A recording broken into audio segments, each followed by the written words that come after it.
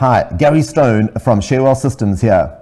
Sure, you may be trading stocks, ETFs, CFDs, futures, or even cryptos and FX, but how do you invest the money that really counts, including your retirement savings? Do you do it yourself, or do you feel you lack the strategies and confidence and have instead entrusted your retirement to a managed fund or financial advisor, or to somebody else to grow and protect your biggest investment? Go to sharewellsystems.com and download a case study that dissects a real money portfolio, which has achieved a return of double the ASX 200 accumulation index since January 2016. Sharewell Systems is proudly powering the Spotee Your Call Hour right here on Ticker.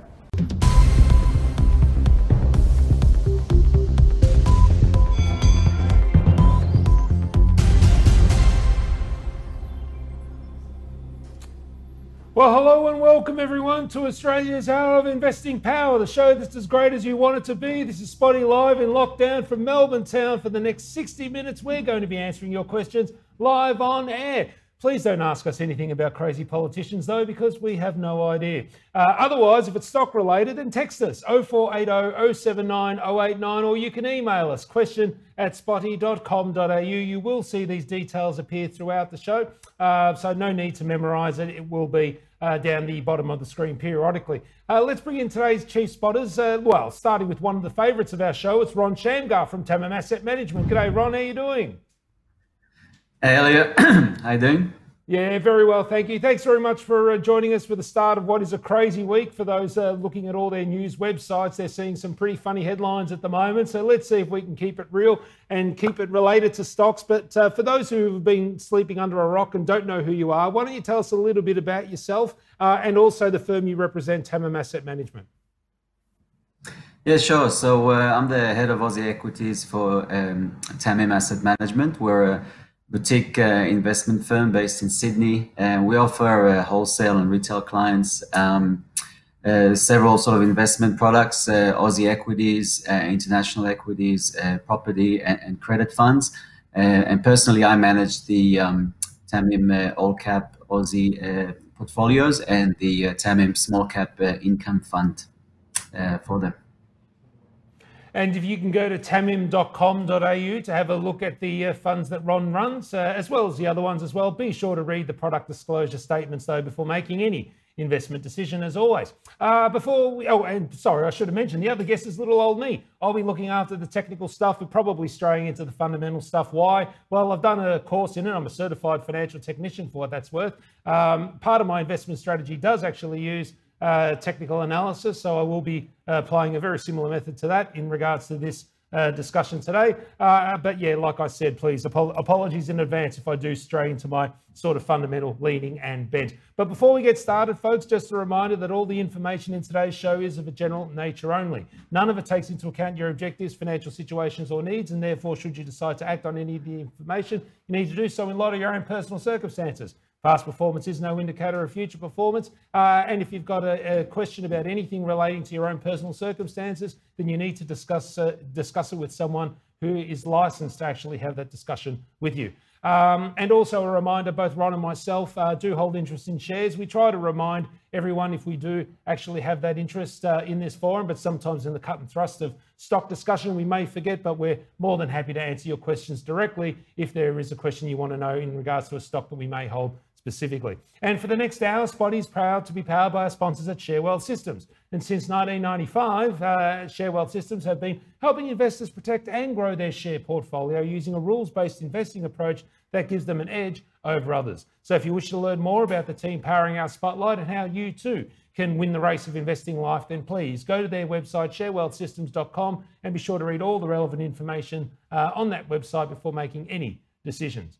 Okay, so as we go to air, currently the market, just having a look there, the All Ordinary is a little bit flat, slightly down at the moment, 0.03, the XJO 0.05%, so relatively flat. Of course, public holiday in the US as well overnight, so just treading water, it will look like for most of the day. Politics seems to be the theme of the moment. But Ron, I want to start with the topic of the day. And I know you've been a particularly busy boy being a fund manager there at Tamim because, of course, often as part of your job, you will get a number of deals that come across your desk. It's been really quite intriguing to see the amount of IPOs that are actually going to be coming up at the moment. So I think the topic I'd like to really open up with in regards to you and your unique position and insights that you can provide our viewers is, what are you making of this run, dash for the line, as it were, with all these IPOs? Is it companies just cashing in, or are they going for a genuine shot at growth here? And, I mean, we've got about beauty, and there's a whole range of them that are about to hit the market at the moment. And I think we'd love to get some sort of insight. And can we be reading anything into this latest rush, Ron? Yeah, well, it's definitely a mixture of both sort of things that you said. But I mean, at the end of the day, the IPO market is an extension of investor sentiment, and investor sentiment is very strong and bullish right now. There's a lot of liquidity in the system. There's fundies, investors are cashed up. And so we're seeing usually the IPO market sort of responds to whatever the sort of thematic of the day, flavor of the day kind of thing. So we're seeing a lot of companies coming to market, obviously e-commerce, which has done really well, payment stocks and the buy now, pay later sector, and even telco and a few other retailers, which again benefited from all the consumer stimulus out there. So yeah, I mean, there's a mixture. Some IPOs, obviously there's some that look really good and then we're very interested in. I'll mention a few names that are worth watching. Obviously, I won't say which ones we're interested in because we might want to buy more. But there's definitely a few that are interesting. And then, in regards to like opportunistic, there's definitely some big sell downs in some of them. And in other ones, we've seen management teams don't really sell much. So that's obviously a positive, and you want to watch out for that. But, in the e-commerce space, there's definitely a couple of good ones. One that's already raised is Adore Beauty, which is an e-commerce business for online beauty products. That's a huge sell down there, but that looks pretty interesting. Obviously doing well. There's another one that's coming, which is Koala, which is online furniture and mattress, so doing well, like Temple Webster. You got Aussie Broadband, which is benefiting from the demand for data and internet. And then the other ones that we've seen, Dusk, which is a retailer selling again fragrances for homeware and that. And then there's one which really benefits from COVID, Clean Space, which they sell these air purifying masks, both for manufacturing industries and hospitals, and they're just absolutely killing it. Yeah, and suffice to say that at the moment, it's definitely a run for the line. Interesting you mentioned that Adore Beauty, because I was going to say that in regards to that big management sell down, but yeah, obviously that shouldn't necessarily mean they shouldn't be considered, but it is one of those things that you do want to watch. Okay, so it's time for us to get into questions, Ron, and I want to start with one that actually came from the previous week. It's from one of our regular spotties, Josh. He's asking about forbidden foods. The code is FFF. Now, obviously, recently listed as well, and Pop, initially, but the profits have been eroded from that at the moment, sort of been sold off since then. FFF, is it a company you're familiar with? And what's your view on it? Yeah, actually, I met the two founders. They're sort of uni buddies. They founded the business together. They seem like a good bunch of guys. It's an interesting business. They raised $8 million. I think the market cap is about $22 million.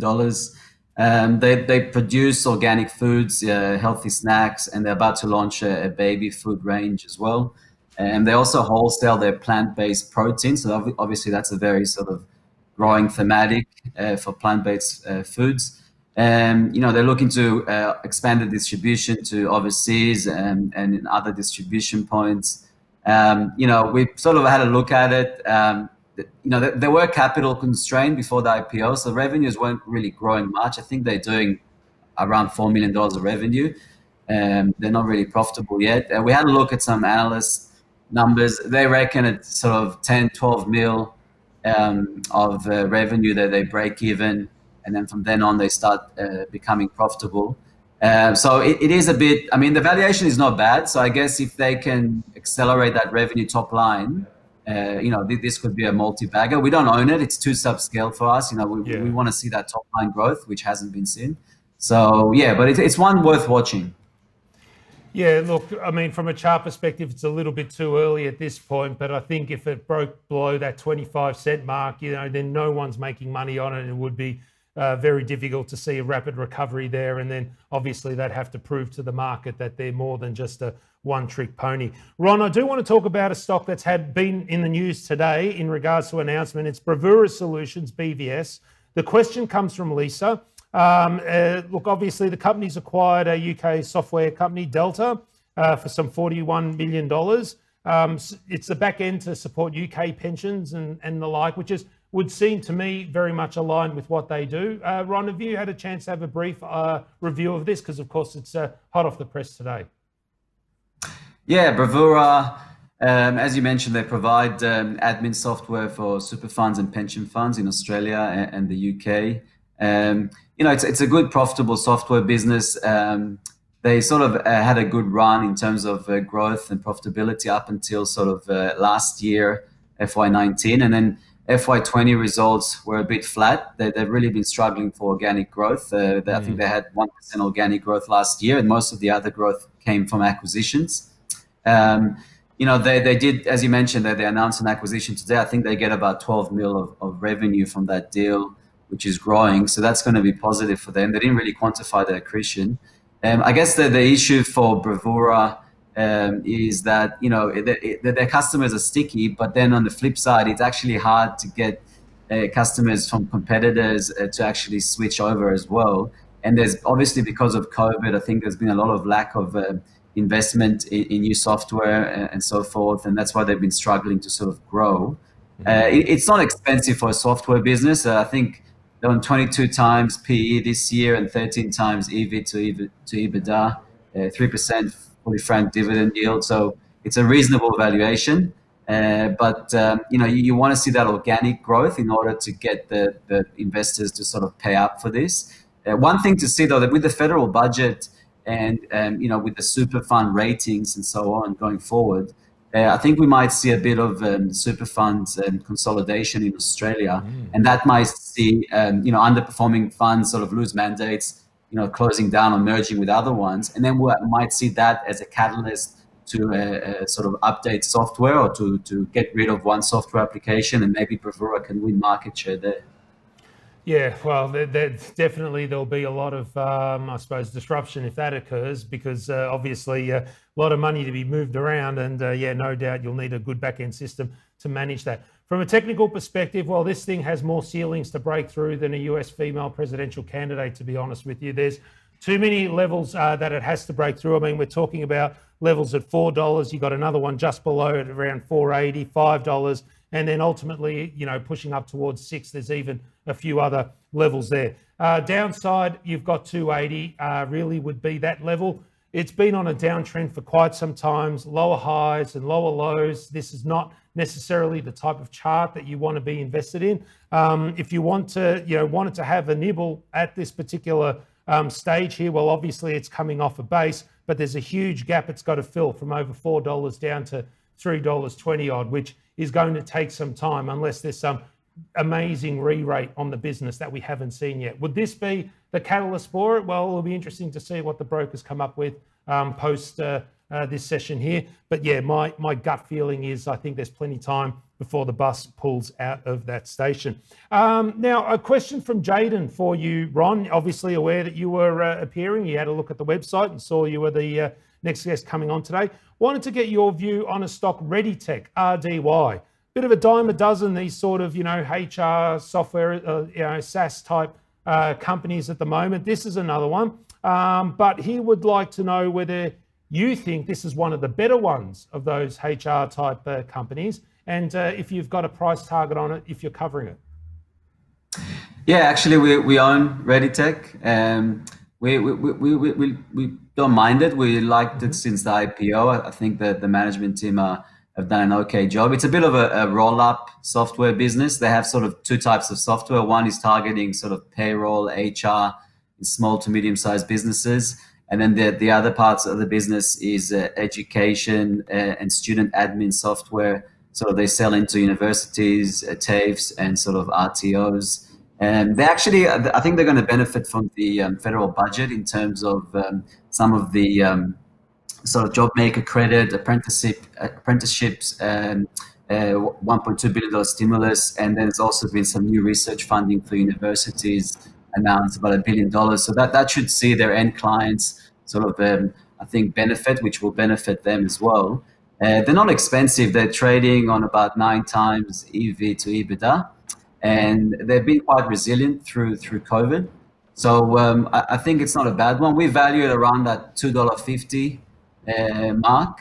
It looks relatively cheap for a software business, and I think the sort of the key catalyst is for them to keep acquiring other smaller providers, which I think will get the stock re-rated. But we really like it.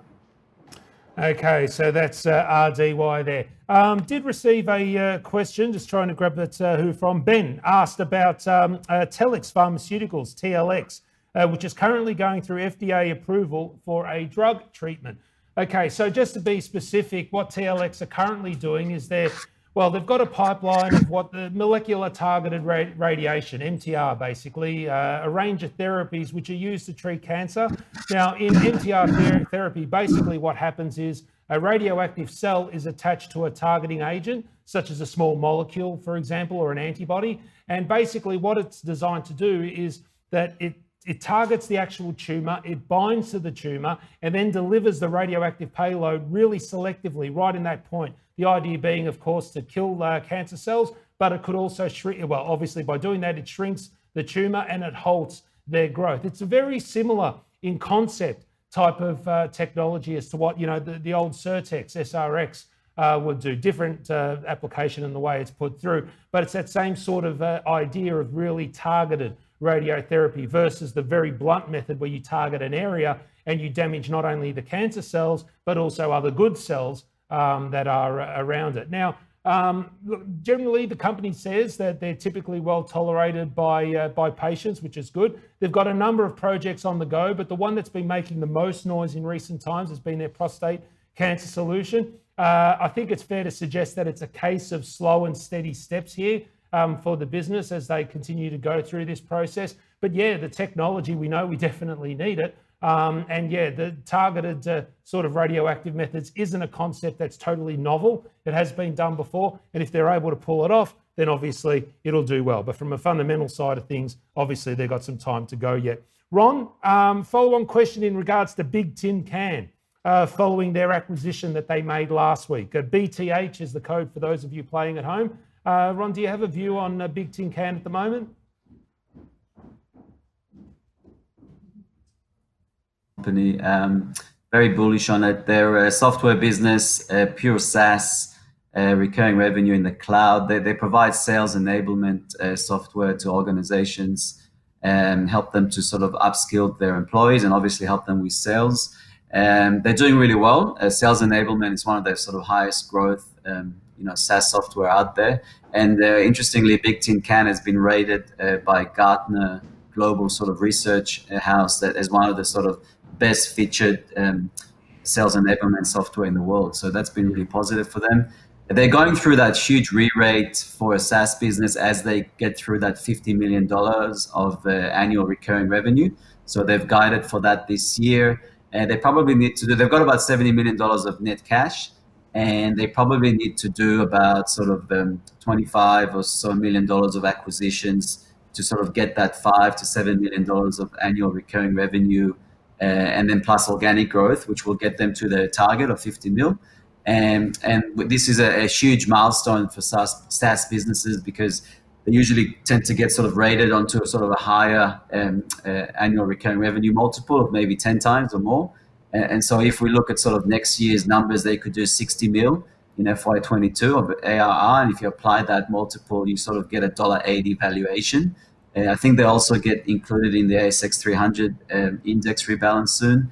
And we'll see a lot more. And we're already seeing a lot more institutional fund managers sort of starting to buy into the stock. And we're seeing that sort of in the share price. So really like it. Great story. And we'll probably get taken out in the next few years. Yeah, I don't think I need to add any expertise in regards to the technical analysis side of things here. When you start at the bottom left corner and finish at the top right, that's a good stock to be on. Now, I just want to quickly talk about a stock that was really the darling from last week. It was Australia Resources, definitely the stuff of dreams. It rose over 400% the day it announced that it had intersected some 2.9 metres of nickel copper sulfide mineralisation at their Carboid project. From a depth of some 368 metres. Now, further adding to the positive sentiment is the fact that the mineralisation is open in all directions as well, and that really got everyone excited. Now, this was one hell of a move by the company, though, because they put it all on the line for this final drill hole. Basically, the Carboid area is a brownfields project, and near-surface drilling hadn't really shown much for some time.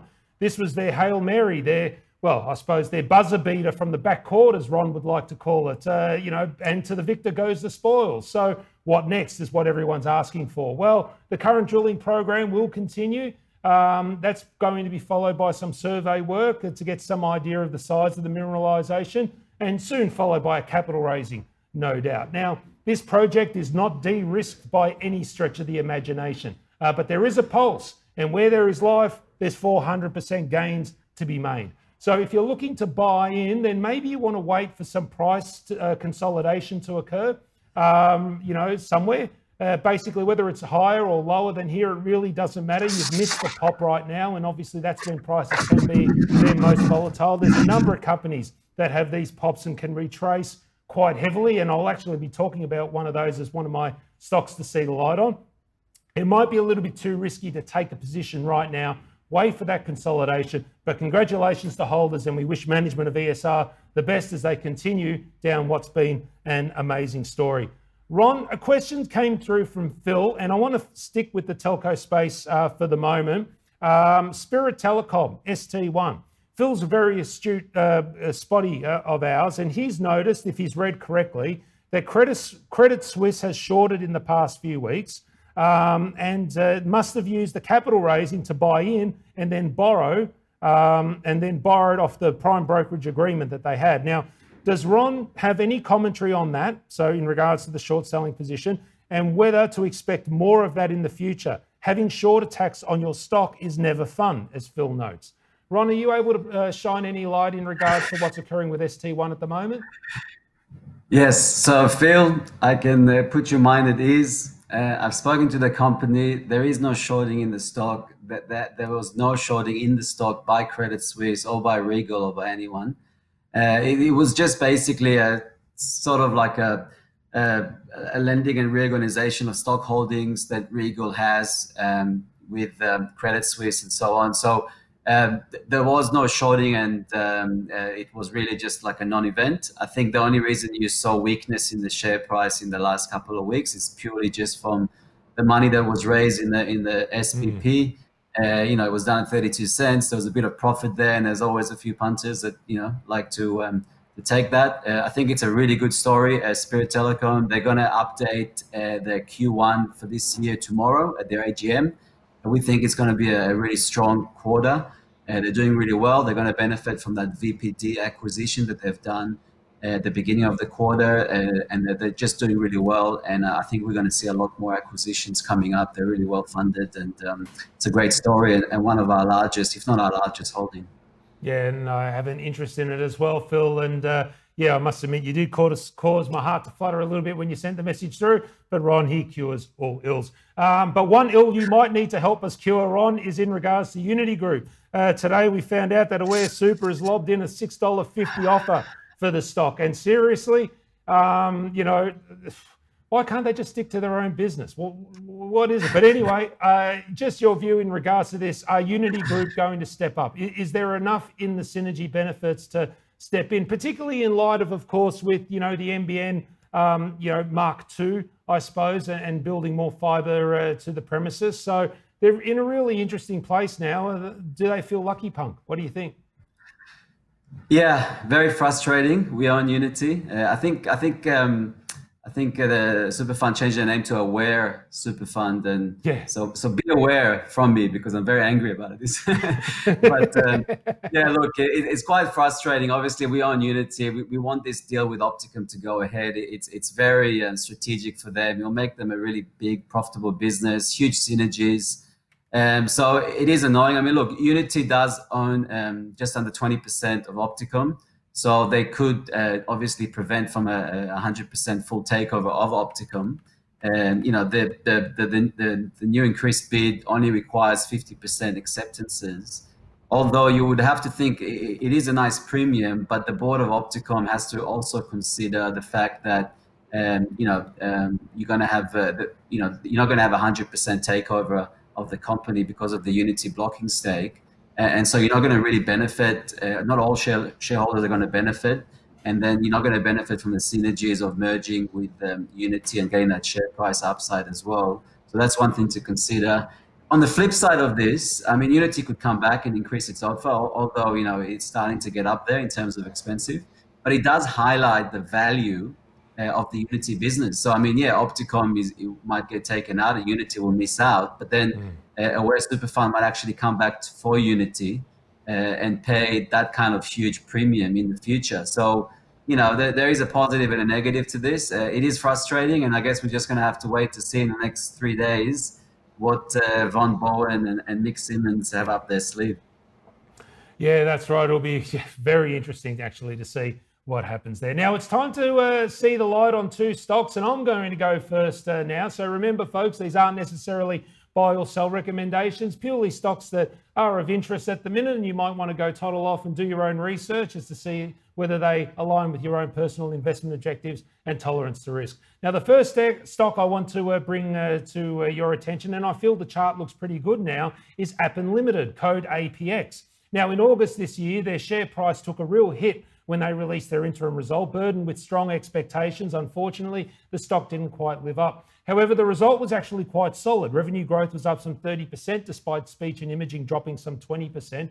They also spent quite a bit of money on the platform, and with the acquisition of Figure 8 in May, we saw a decline in EPS. So unfortunately, the market did savage it a little bit. But I feel this pullback has actually created an opportunity for those that have yet to come on board, the Appen bus. There's some good things to like about it. One, net operating cash flow increased some 125% in that last period, and they pay a dividend. Their guidance remained unchanged, more importantly, with EBITDA of around $127 million expected, and with underlying EBITDA margins at the high teens as well. Now, since the price has, since that hit where it was sort of the low was $31.50, it's been on a steady move back up. From a chart perspective, there's a few things to like. One, RSI is now back above 50. Two, MACD is now in the green. And pleasingly, the price has stayed above the 200-day moving average this whole time. Levels to watch on the upside, it may encounter some resistance at $38.60, but then once it clears that, chances are it will move towards that all-time high level at around $43.50 odd. And then once it breaks through that, well, it'll be smiles all round. You can basically throw this tip out the window, though, if it breaks below $30.80. The other stock I want to bring your attention to is a newish business that many of you may not have heard about. It's in the music industry, actually. It's a company by the name of Jaxsta. Now, Jaxsta, JXT is their code. It's a global database for those in the music industry to claim credit for the work they do. Now, this is not just the music artists themselves, but it's the producers, the sound engineers, the guy that designs the album covers, et cetera, et cetera. Now, fundamentals at the moment look terrible, but they are growing their subscriber base strongly with a campaign through April, May and June, which has done quite well for them. They now sit at over 60,000 members of their website. I like the story. It's new. It's about crediting people and helping them showcase their talent. And the kicker, and the reason why you saw the price spike recently, was they signed an agreement with a company called Songtrader, who's the world's largest licensing company. Now, not only do they get an upfront license fee of $500,000, but they also get 20% of the neighboring rights revenues that they receive from Songtrader of anyone that's a Jaxsta member. Now, the price, though, it did spike on this news, but it's now retraced some 30%. And I think this is a good level to get into what is a great story. So it'll be interesting to see how they play. They're definitely not for the faint-hearted, can be volatile. Just got to be aware of that. All right, well, we're about halfway in now, folks. If you've got a question at spotee.com.au or text us 0480 079 089. To watch past episodes of the show, go to spotee.com.au. And of course, the podcast is available on all your favourite streaming channels. Now, to continue with our exploration of the 16 traits of successful investing that our great supporters at Share Wealth Systems have made available to all viewers at Spotee, today we're going to learn why it's important to have a plan when it comes to investing. And look, it makes a lot of sense to define how you will manage your money. I mean, the greatest traders and investors in the world do this. Look at Ron Shamgar, for example. He has a mandate that he follows, so why shouldn't you? More importantly, for you, an investment plan will help you monitor your progress, will hold you accountable, and measure your success ultimately. That's really what it's all about. So it will help you be clear about the current financial situation that you find yourself in. It will unleash your goals and outline to you the strategy that you need to take relative to the risks that you wish to accept, the rewards that you could possibly achieve. So you can go to 16traits.com, so www.16traits.com, to learn why building a plan and having one is essential when creating a successful portfolio. If you go in blind, you never really come out in front, and luck is not a successful investment strategy. All right then, as we go to air currently, just having a look at the XJO, still around very similar levels, not much waking it up today. The junior gold space is going nuts, but we'll ignore that for the moment, Ron. We'll definitely stick with our bread and butter. This email comes from Chris, who would love to have our view on 4D Medical. The code is 4DX. Now, he believes it's expensive compared to its revenue and growth at the moment. Is he missing something? Because this stock has absolutely gone on a tear in recent days. The last 3 days, it's been in and amongst the top performers of the market. So this is not a one-day pony or a social media pump-up. This seems to have a bit of money ploughing into it. So, Ron, are you familiar with 4DX, and what's your view on the business? Yeah, look, well, Chris is definitely right. It is expensive. 4DX, they're a software technology company. They do a lung imaging software. Essentially, they've got this patented technology that converts X-ray scans into data for physicians to analyze, better and obviously enhance patient outcomes. They received FDA approval for their platform in May this year. And obviously they listed, I think they raised $47 million, so they have that in cash. They don't make any money, there is no revenues, and they're not supposed to have any revenues until FY22. So, a couple of years of sort of trying to get customers. They're going to burn about $20-30 million of cash in the next year or two. So it's something to watch out for. And then if you look at, it's 700 mil market cap. So it is pretty up there. It's done really well. I think it's sort of tripled from the IPO price. If you look at the broker Bell Potter, I think, which did the IPO, they cover them and they have a $1.70 price target, which is way below the current share price. So that's one thing to keep in mind. And then also, I think, obviously that they need to get these US hospitals to sign up for pilot programs. So maybe there's some noise or rumors that's sort of some big customers are going to be signed in the US, which is why the share price has run up. I don't really know, but 700 mil market cap, zero revenues. It's not something we invest in. No, but there's a lot of these meditech businesses that are trading at nosebleed levels. But the problem is, of course, is when you actually get in. And one of the things I'd point you to at the moment, Chris, is to look at that price action from today. You would have noticed that it did spike up to $3 intraday, but it's now reverted back down to around $2.50. Inverted hammers, you can call them all sorts of what you will in regards to candles. But stocks like this generally are a bit of a sign of exhaustion, that maybe the price has had a bit of a too strong a run up. And let's face it, it's got a couple gaps that it needs to fill on that way down before it can continue its longer term trajectory. So the best bit of guidance I can give from a chart perspective is that it's just one of those stocks that's running pretty hot at the minute. You just need to treat it that way, respect that that's the fact. If you are going to take a bit of a nibble. But I think that, a lot of people have made some money. There'll be some profit taking had in the near term. And obviously that's something that you just got to be aware about. And the other thing being, when does stock come out of escrow? from those that listed. When you see a tripling on your IPO price, that's going to be another thing to watch. Ron, one of the stocks that's been in the media in recent times for CEOs doing bad things is Cleanaway, code CWY. Obviously, it's a waste management company, a bit more diversified than Bingo, which has pretty much more construction, whereas Cleanaway tends to be a much more broader business. But of course, we saw reports in regards to the media with the bullying scandal and the CEO writing nasty emails to their staff and the like. But really, it's almost a monopoly that they run. So Cleanaway, CWY, what's your view in regards to the current investment thesis there? Yeah, look, I mean, obviously, it's been in the media. There's been a lot of issues there with the CEO and bullying and a huge sort of rotation in managers there. That the pressure is too high, and so I guess that sort of brought that culture of not bringing issues, making management aware, because the sort of managers there were sort of scared of what will happen to them with the CEO. And there's also a report in the AFR I saw today with some of the EPA regulatory licenses for some of the waste collection locations, which hasn't been sort of up to scratch, and they sort of violated some of those licenses. So that could be an issue there as well. But in saying that, as you mentioned, they are kind of a monopoly. They're a big waste management business, pretty resilient. We saw Bingo give an update recently.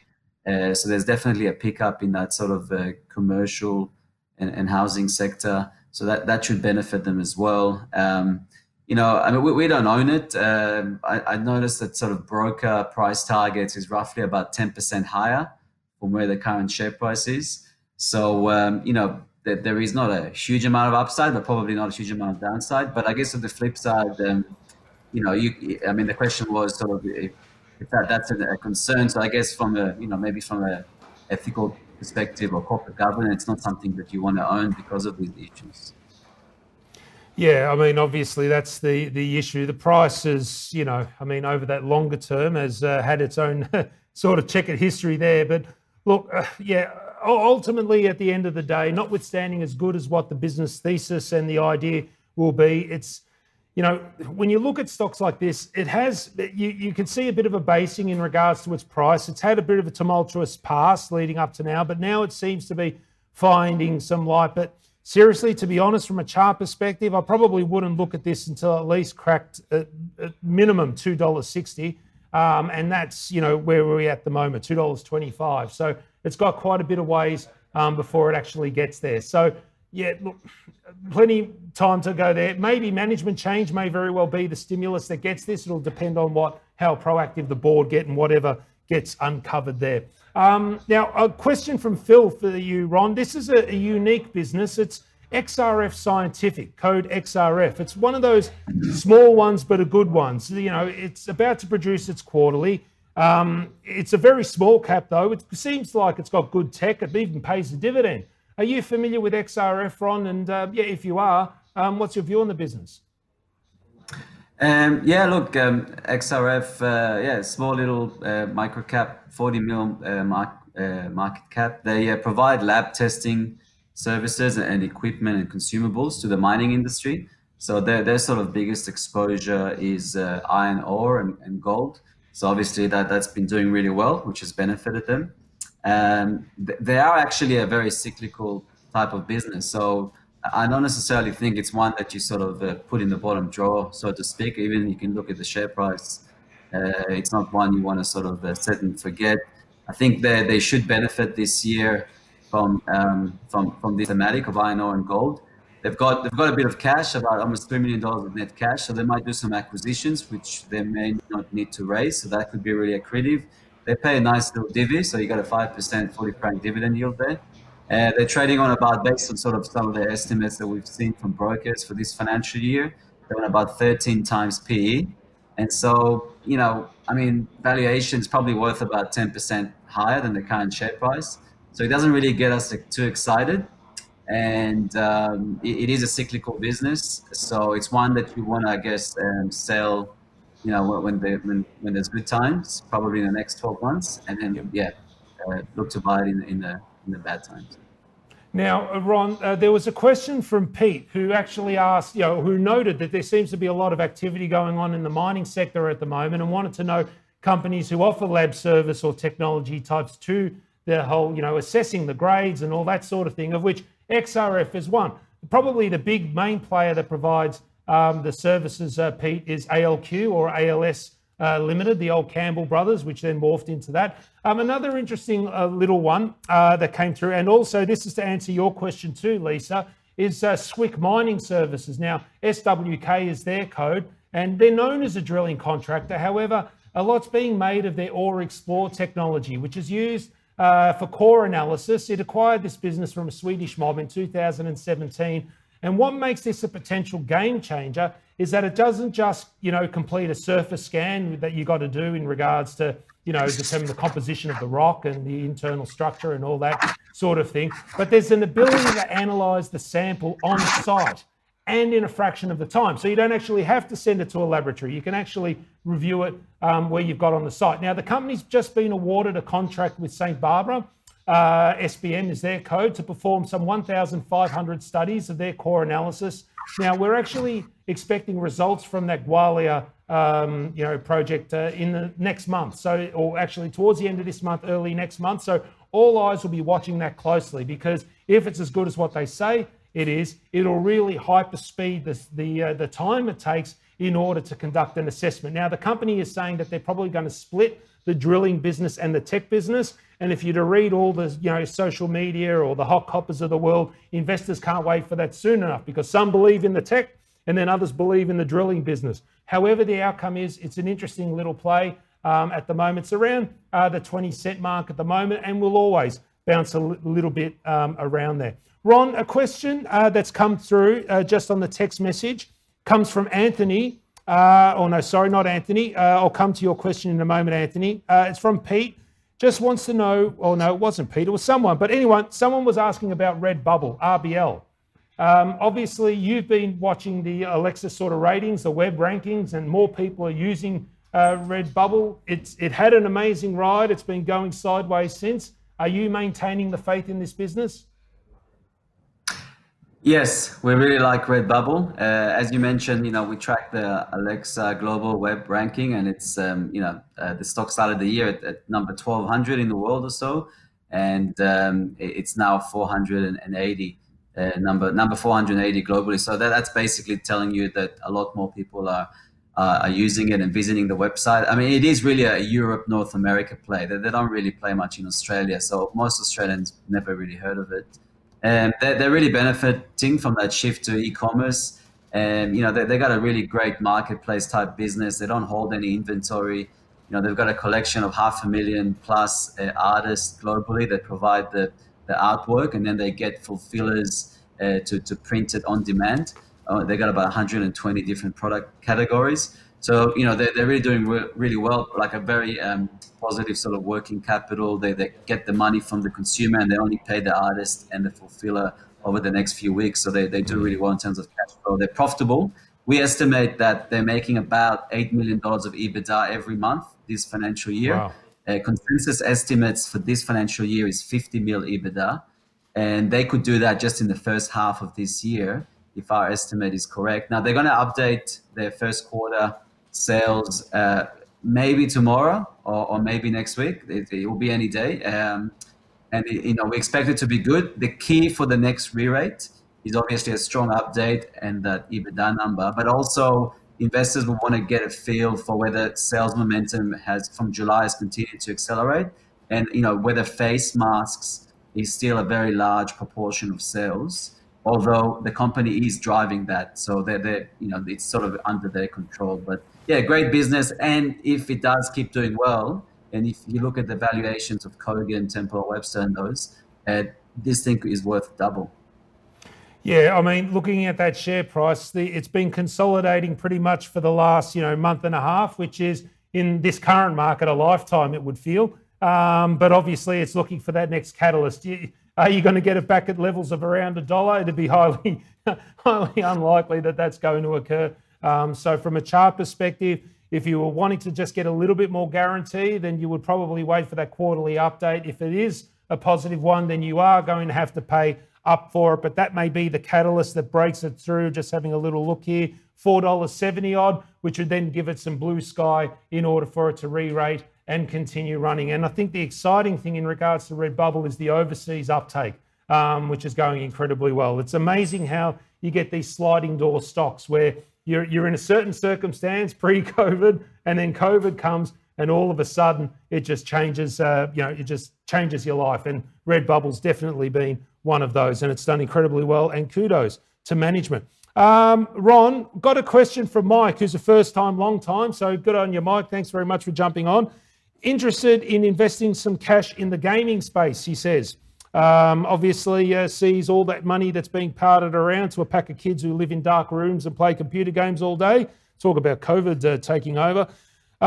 In regards to it, he's just wanting to know whether we've got a view on a company, ESP, which I must admit I don't know much about. But what I'll do is I'll have a look at that, Ron. But do you have any view in regards to gaming? And is there any stocks in that sector that you do like? Yeah, I mean, I'm assuming he's talking more about sort of actual sort of games or esport sort of games, not the actual sort of gambling gaming. Yes, correct. Sorry, yes, that's right. Yeah. So like ICI and ESH and those sorts of businesses. Yeah. We don't, to be honest, we have looked. There's a few of them out there. I think from memory, maybe like you mentioned, there's EM1. There's that. Esports one, iCandy, but we look at them and none of them really make any revenues. They all claim to have some sort of a platform or whatever, and they're getting all these users, but there's just no revenue flowing through. So we had to find a company that is actually making money out of this. Maybe they will one day, I don't know, but I'm not sure there is one on the ASX, probably overseas, to be honest. Yeah, well, definitely overseas, there's massive players over there, Blizzard and a whole range of them actually. Here in Australia, it's very much a growing space. I touched on ESH, which has actually gone into a trading halt today, raising some more capital, which is unusual because they told investors a month ago that they were well cashed up. The halt is till Friday, so chances are there might be another auxiliary announcement from there. EM1 at the moment has a pilot program going in South Africa, trying to get new gamers on board with a lower end type of targeted product. 25,000 new subscribers recently. Didn't shoot the lights out. Its price was sold off a little bit from there. And then Niv Dagan, who's and also a fan of ours and appears there, raised capital recently for ICI, which is iCandy, another company who's in that space. Its price has had a real big comeback actually in recent times. Sort of got to that cent mark and then, 10 cent mark, and since then it's now actually at 0.64. But yeah, if you're looking at fundamentals, it's a little tough to find any in this place, Mike. But who knows? If you keep watching and keep asking, eventually we'll find someone who gets really optimistic. Actually, stay tuned for when Niv's on, because he'll give you some insight into how big it is. I think I mentioned the largest competition in esports globally is the International. The guy that won that won more than what Novak Djokovic won winning the Australian Open. It's just absolutely insane. So someone's making money somewhere, and yet the Australian company's just at this moment. Ron, Money Me, the code is MME. Jaden is asking about it. He wants our thoughts in regards to the warehouse facility deal the wholesale facility deal that they've just struck with Westpac. And is this one on your radar in particular? Or is it a sector far too difficult in the current climate? So MME is the code for Money Me. Yeah, Money Me. Online consumer lender. They're actually a really good business. The managing director and founder, Clayton Howe, is a really great guy, very entrepreneurial. Built it. It makes about 50 million of revenues. He's actually profitable, believe it or not.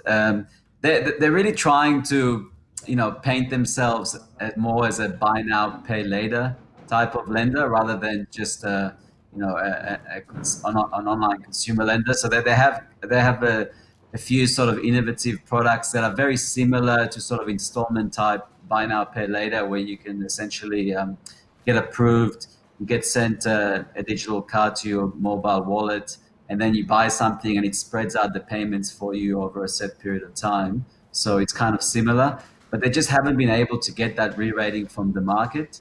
That wholesale funding facility, they've been talking about that since they listed last year. They finally got it. It will reduce their cost of funding substantially. So that's a positive. But I just think that the issue with them is obviously investors are concerned about just generally consumer loans and unemployment, what happens sort of next year when the sort of the JobKeeper and the like sort of tapers off. And they're just not considered by the market as a true buy now, pay later. So we don't own it. We owned it prior to COVID. I think it's one that should continue to grow, and the market will have to get convinced. All right then, Ron, it's time for you to help us see the light on two stocks that we're going to do our own research into and see if they align with our own investment objectives and tolerance to risk. So what companies would you like to shine the light on now? Yeah, I thought, this week sort of I'll talk about that sort of maybe travel thematic, domestic tourism. I mean, we saw Bapcor today update the market, really strong trading. I think that the used vehicle market is really doing really well. I think people are avoiding public transport, obviously because of COVID. They're using their car more. So we've seen really strong demand in the used vehicle market. So there's two companies that I think sort of are indirect beneficiaries. One is Money3. Money3, that's right. Which is Money3, which is MNY is the code. So they are like a pure used vehicle and now new vehicle consumer finance business. They've actually been really resilient and done really well during COVID. And I think they are going to benefit. And they're going to, I think they'll have a very strong trading update in the upcoming AGM in the next few weeks, which we'll see sort of maybe some consensus sort of analyst upgrades. So really well-run business. They might acquire other used vehicle finance businesses here in New Zealand. They're obviously really well-funded, so they've got that advantage. And they're just going to keep growing. They pay a good divvy. And we think that they're possibly worth around $3. And the other one is National Tire and Distribution. The code is NTD. So they are pretty much one of the largest tire and wheel distributors in Australia mostly. Last financial year, really conservative management team. They did about 170 mil revenue, and they did better their profit than was expected, around 13 or 14 mil EBITDA. But what more importantly is they just acquired their largest competitor, Tires for You, and that business has about 250 mil of revenues or 280 mil of revenues, but they were struggling to make profit. So we think that as a combined group, they're going to do about 450 mil of revenues, and management reckons that they can get the business to similar sort of EBITDA margins to what they were doing, which implies over $30 million of EBITDA in FY22, which is roughly 15 to 17 mil of cash profit compared to the current market cap, which is roughly 85, 90 mil. So we think if they do that, there's good upside, and obviously they're going to benefit from people using their vehicles more and driving around more. So yeah, that's my two picks. Excellent. Thank you very much for that, Ron from Tamim Asset Management. Thank you for your contribution this afternoon. Oh, by the way, I'll give you an update on the Lakers score, shall I? Oh, no, I won't do that to you, Ron. But thanks very much for your contribution as always. And yeah, our the messages just went into meltdown, and no small part because of you. Thank you.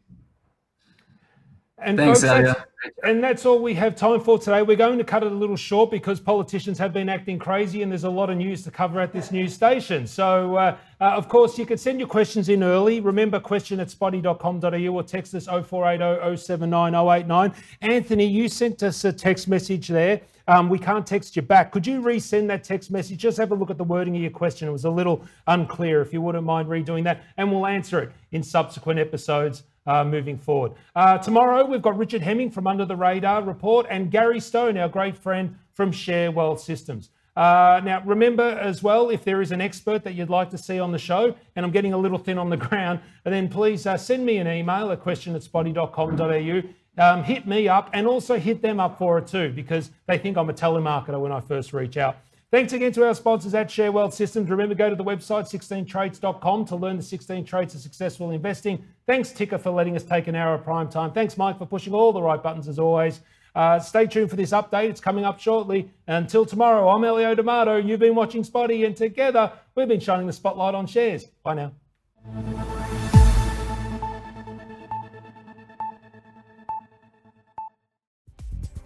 Stream us live on the Ticker app, Apple TV, Facebook, Twitter, YouTube and tickertv.com.au. Ticker, streaming news now.